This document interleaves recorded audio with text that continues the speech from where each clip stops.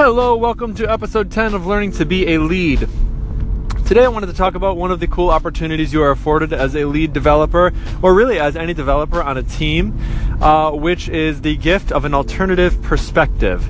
So a lot of times, actually, let me back up a little bit.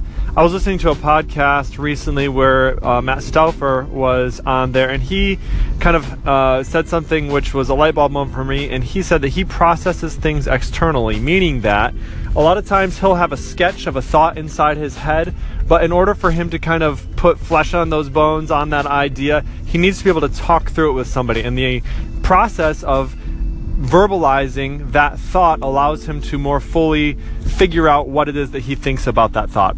And I've found that to be the case for myself as well, that I process things externally. It helps me to talk through them, and then while I'm talking through sometimes I'll maybe see even some of the holes in the things that I was thinking through. So verbally expressing it allows me to make it more concrete.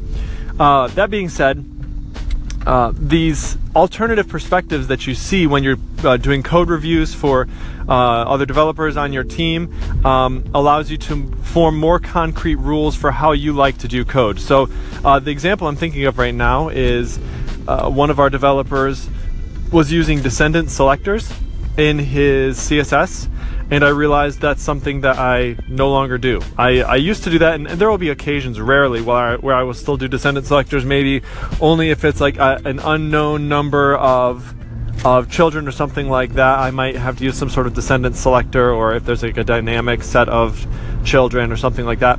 But typically, my practice would be that I would put either a utility style class declaration onto the element that I'm trying to style, or if I'm doing it in a component or something like that, I'll just put a class on it and then define the style for that class in the component itself.